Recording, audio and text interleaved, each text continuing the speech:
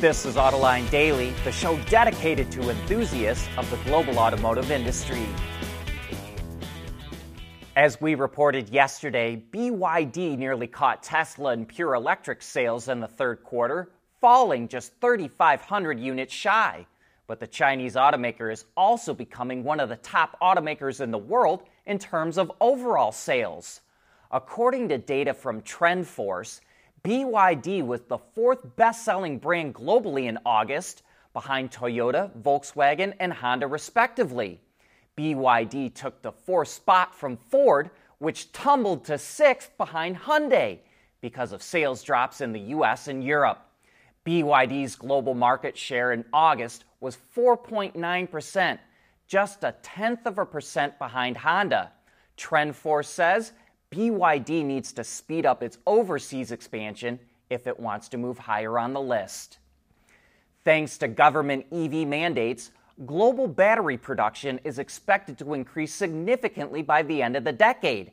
According to a study from ABI Research, global EV battery production is expected to increase nearly 6 times to 2,585 gigawatt hours by 2030.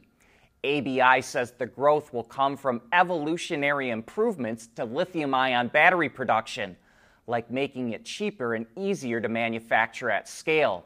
ABI says that while solid-state batteries receive a lot of attention, they won't make an impact this decade because they're too expensive and difficult to manufacture.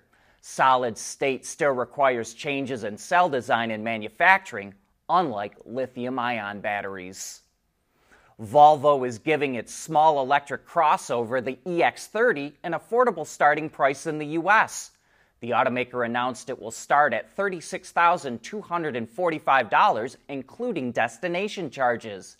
That's for a single-motor model, which has an EPA estimated 275 miles of range. A twin-motor model starts at about $46,200.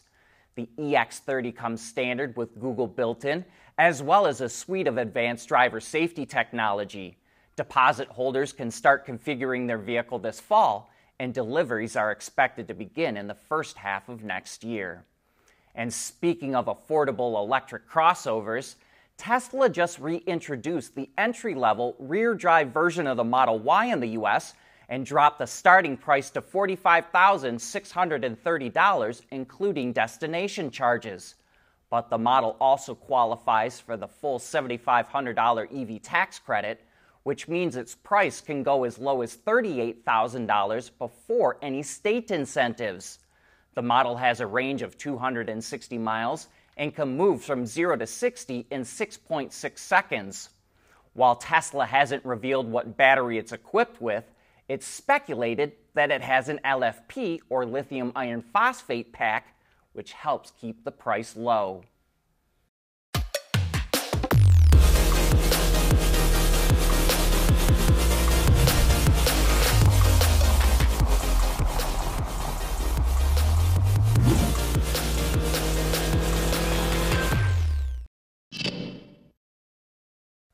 Second Life EV batteries could become a booming business, especially for home energy storage. That's one of the findings that came out of the SAE's North American International Propulsion Conference.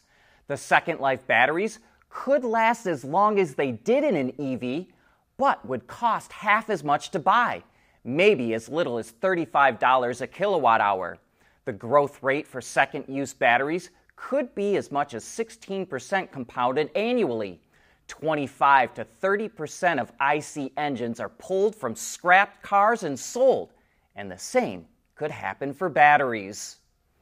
The Japan Mobility Show kicks off at the end of the month, and Nissan is using it as an opportunity to reveal a new family of futuristic EVs. They all will feature hyper in their name, and the first is the hyper-urban crossover concept. With concepts that are this far out there, I like to look at lighting signatures, proportions, and silhouettes. Those are the most likely things to carry over into production. I also think Nissan could keep the two-tone look at the rear. The Hyper concepts feature bidirectional charging and are meant for long-term ownership with updates to both the software and hardware. For example, Nissan says the interior could be refreshed with the new instrument panel. I'll be interested to see the other vehicle segments that Nissan uses for its remaining hyper concepts, because I think we'll see it follow the same with its production EVs. Small, big, or really big, truck owners love to customize their vehicles. That makes even more sense for big rig drivers who can practically live in their trucks. And Mercedes-Benz Custom Tailored Trucks, which is a department of Mercedes-Benz Trucks and does special conversions, just finished its 300,000th custom truck. On top of the custom-made parts it's developed in its 20-plus years, Custom Tailored Trucks will also install additional axles, adapt wheelbases, and install crew cabs with more seating. It has the future in its mind as well.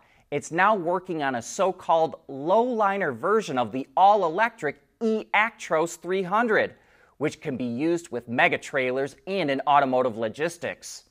I admit I was a little shocked to see how many trucks Mercedes has customized right from the factory.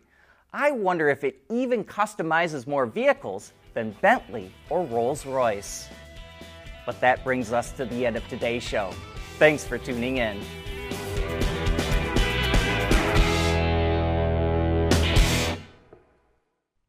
AutoLine Daily is brought to you by Bridgestone, solutions for your journey. Intrepid Control Systems, over-the-air engineering, boost your game. And by Schaeffler, we pioneer motion. We want to know what drives your testing. OTA, connected car, diagnostics, remote testing. Intrepid Control Systems is here to help you work from anywhere. Intrepid Control Systems, driven by your data. At Schaeffler, we pioneer motion. Electrifying mobility, manufacturing smarter, reducing CO2 emissions, making energy production clean. Schaeffler pioneers motion to advance how the world moves.